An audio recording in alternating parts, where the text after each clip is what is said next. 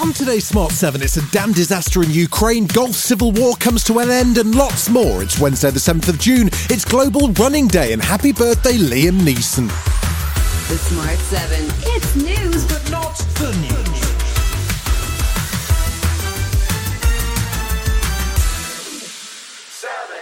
Tuesday morning saw a potential environmental and social disaster unleashed in Ukraine as the Kakhovka dam was blown up. It's left water flooding into the Dnipro River and is set to wipe out up to 80 towns and villages, including the city of Kherson.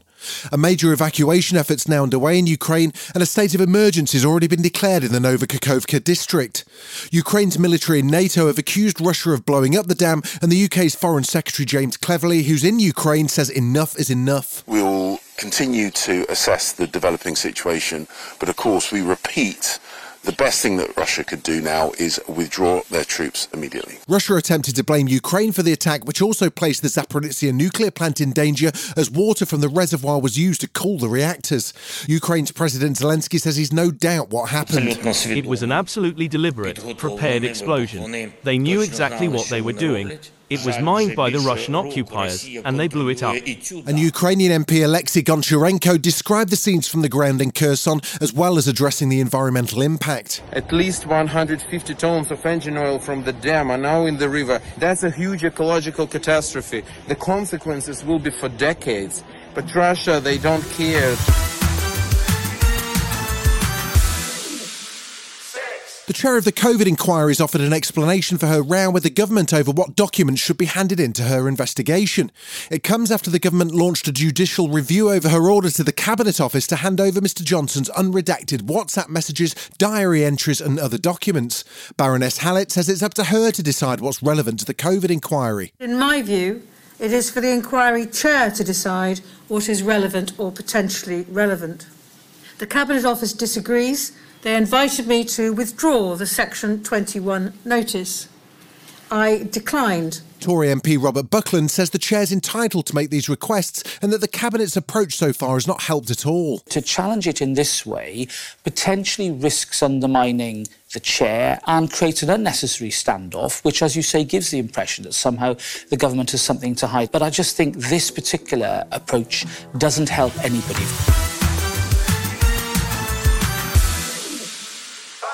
Labour leader Sir Keir Starmer's vowed to strengthen the role of trade unions if Labour wins the next general election. He addressed the GMB union conference in Brighton to tell them that Labour can restore hope in Britain. The Labour Party can only restore hope in Britain if we once again become the natural home for working people. The focus of his speech was on green energy amid nervousness about Labour's policy of ending new North Sea oil and gas licences. GMB union leader Gary Smith says transition to green technologies is possible but needs to be done cautiously. What we need is a managed decline, not a cliff edge. And my worry for Labour is that they're not going to get listened to by ordinary people. People are worried about energy bills. They're rightly worried about energy security. And as I say, good, effective leaders listen.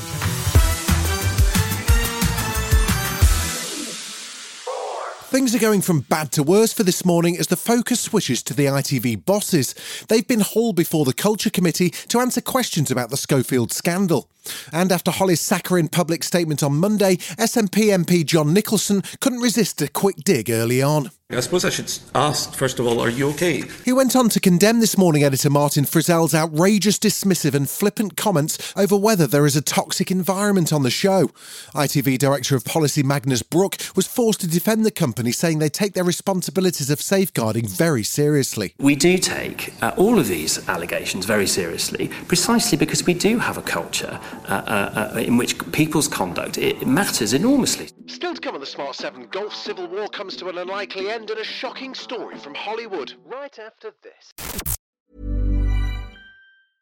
It's that time of the year. Your vacation is coming up. You can already hear the beach waves, feel the warm breeze, relax, and think about work. You really, really want it all to work out while you're away. Monday.com gives you and the team that peace of mind. When all work is on one platform and everyone's in sync, things just flow. Wherever you are, tap the banner to go to Monday.com.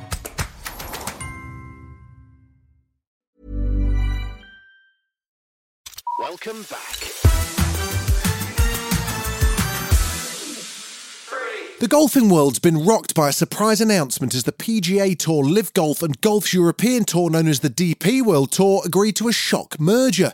There have been bitter words and rivalries as Live Golf peeled away PGA stars with large cheques, but now it appears that Saudi Arabian money's won out. As part of the settlement, all of the outstanding litigation's been binned and presumably Live players will once again be eligible for the Ryder Cup. Golf journalist and star of Netflix's Full Swing, Dan Rappaport, gave his reaction to the news.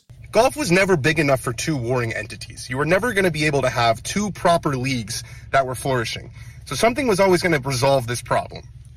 We thought it might be Live Golf going away, and that's what the PGA Tour, I think, thought they were going to do. I think they thought, we come down with these bans, we add these designated events, we add all this money, and Live will go away. Well, the Saudis have unlimited money.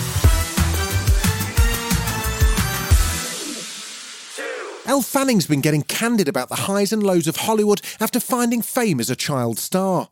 The Super 8 actress opened up on the annual THR Comedy Actress Roundtable about being sexualised by the industry. She shocked the other actresses around the table, including Cheryl Lee Ralph, Natasha Lyonne and Jenny Ortega, with a brutal story about a rejection she got at just 16 years old. I was 16. I was literally 16 years old. And this person said, oh, she didn't get the father-daughter road trip comedy because she's unf***able.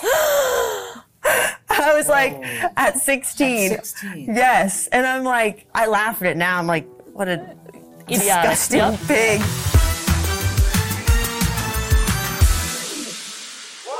Meeting the in-laws can be nerve-wracking at the best of times, but imagine if they're world-famous bank robbers too. That's the plot of Netflix's latest comedy action romance offering. The Outlaws sees Adam Devine play mild-mannered bank manager Owen, who's getting ready to marry Parker, played by Nina Dobrev. When he finally meets her parents, Billy and Lily, played by Pierce Brosnan and Ellen Barkin, excitement turns to concern that they may just be the infamous Ghost Bandits. The film lands on Netflix on the 7th of July, but tell you what, catch the trailer right now. Let's just pray we have a nice, chill day. This is a robbery! I think your parents robbed my bank. You can't be serious. They knew the voice activation code to get in the vault, which I'm pretty sure I told your mom about when I was wasted. She left me roses by the stairs. Thank you for your cooperation, Owen. You've been listening to The Smart 7. We'll be back tomorrow at 7 a.m. Hit that follow button and have a great day. Give us 7 minutes and we'll give you the world.